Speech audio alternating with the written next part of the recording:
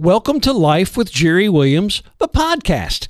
I'm Jerry, and we are wrapping up Season 2 during the month of July with a recap of some of the special moments from Season 2, and Season 3 will kick off on the 3rd of August. We're still coming out every Monday with something, and there will still be highlights available and things like that on my website, jerrywilliamsmedia.com.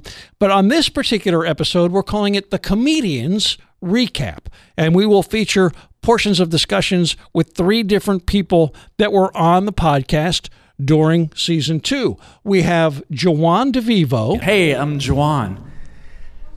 Juan? No, it's Italian. It's spelled like Juan. It's spelled like Juan, but you pronounce the J because it's Italian. Shouldn't it be Juan? I don't know, lady. I mean, I just explained it to you, but maybe you're right. You know, maybe I've been pronouncing my name wrong. You correct me my entire life. And that was Juan explaining why his name is pronounced Juan and not Juan. He also happens to be a guitar player for the band Casting Crowns, who you may have heard of. Also, a segment from a conversation I had with Michael Jr., comedian and actor, who is in the movie that's available streaming right now, Selfie Dad. And then we'll wrap up this episode with a portion of my conversation with Jeannie Gaffigan, who is a writer and producer, actress, comedian, and the wife of comedian Jim Gaffigan. All that coming up on this episode. Earlier this year, on another podcast that I'm associated with, the Finding Joy podcast, we talked with Juan DeVivo. Juan is the guitar player for Casting Crowns, a group hopefully you have heard of, and also an aspiring stand-up comic. Well, that led to us having him in the studio at the Joy FM for a cheesecake taste test. And the reason we did that will become evident here in just a minute. And I featured a portion of that on an earlier episode of this podcast, Life with Jerry Williams. That was back on February the 24th. It came out, and the title of that episode was Activation Required. If you'd like to go back and hear the entire episode, you can do that. But here is Juan in the studio with me and my co-hosts from the other podcast, Benji and Rob. So we have Juan DeVivo of Casting Crowns and stand-up comedy fame. Your video is just tearing up the internet. Well, you were a guest recently on the Finding Joy podcast, and because of that, I have Rob and Benji in here with us. Harkening back to the podcast, one of the things that Rob brought up was the discussion that you and your wife have had, and the point you have made about cheesecake, and plain cheesecake should just be a palette on which you paint the rest of your dessert, of course, scape, or whatever you would call it. And Rob challenged you on that and said, you've not tried New York Italian cheesecake. So we ordered New York Italian cheesecake from Junior's, and we got a sampler just in case you really don't like the plain. Junior's, but we're going to make one of the best. And we're going to make you try podcast, some right? chains with the plain. We have our cheesecake. We got a sampler just in case Juan doesn't like the plain, but we're forcing him to try, at least try this. A little bit of the plain. And then we've got, I think, strawberry and chocolate and crumb or something like that. Right, and it's presented in something worthy of a major taste test. We got a styrofoam plate. Styrofoam plate and plastic forks. Right. Okay. That's the only way. All right, here we go. Dig in. Junior's from Brooklyn. Okay, like I said, I wasn't going to say it's not good. We were honesty. But this is the best cheesecake that I've ever tasted. I'll say that. It is rich. Compared to other cheesecakes from restaurants that specialize in cheesecakes. Have cheesecake in their name? This is better. No, this is seriously the best cheesecake. Good. I'm glad. I'm glad you. It is very good. So what? So you said we're sitting here and we're looking at it. There's a chocolate one, a raspberry one, apple crumble. Yes. You said, no, I'll go straight for the plain. I would dig in, You think that stuff ruins the cheesecake? I don't think it ruins the cheesecake. I just like the flavor, simple flavor. Okay. That's it. Also, I mean, if I do something with, if I have to have something mixed in with the cheesecake, the chocolate. All right, so did you take? I took a bite. I thought it was incredible. It is a great but cheesecake. I'm with you. I feel like it could have something extra, and I would like it better. That's my point, is, you could have nice, great plate of grits with some butter in there, But then you're like, man, if I could just throw some bacon on that, it would be. Yeah, exactly. That's what I'm saying here. Is like, this is a great cheesecake. Where's the chocolate syrup? Yeah. What's the next step? Back on June 1st, I featured Michael Jr. on this podcast, and the name of that episode was Selfie Dad, Jerry Talks with Michael Jr.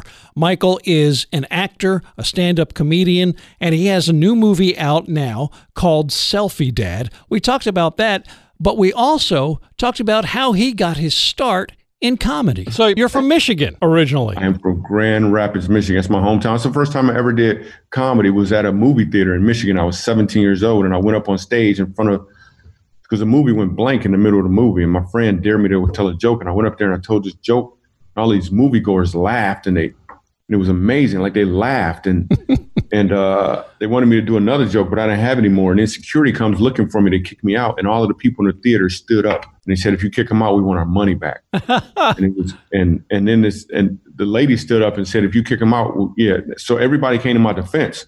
So in retrospect, I look at that moment and I realized it was really me getting a glimpse of what I'm called to do in the future. Not just make crowds of people laugh, but also bring people together in a way where they realize there's something bigger than them that they can work together to achieve. So, and that's really been the theme of what I do, whether it be the courses, Funny How Life Works, or this movie. I just want to use comedy or use the gifts I have to help people get to where they want to be.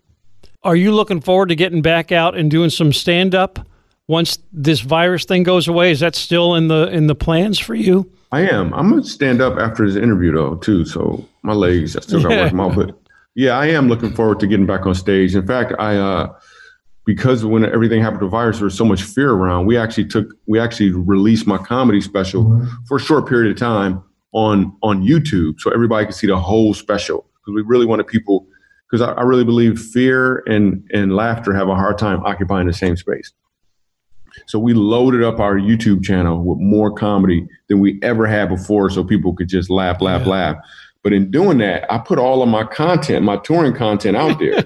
Which means now you got to write new stuff. Now I've been writing and developing, and we're getting some stuff, and it's super strong. And some of it is about, like, we got a couple little things about, because you can't really get on stage and not talk about this virus. So we got so we're gonna have to address that, and then some really cool content that we're working. I'm excited about hitting the stage and people coming out to the tours and seeing what we're going to be doing. And whenever we do comedy, it's probably 97%, maybe 90% funny. There's always 3% or so of something more. And that more is some really cool stuff. And we don't have it planned. It just kind of shows up in the middle of it. We don't know what's going to happen, but cool stuff has happened time and time again.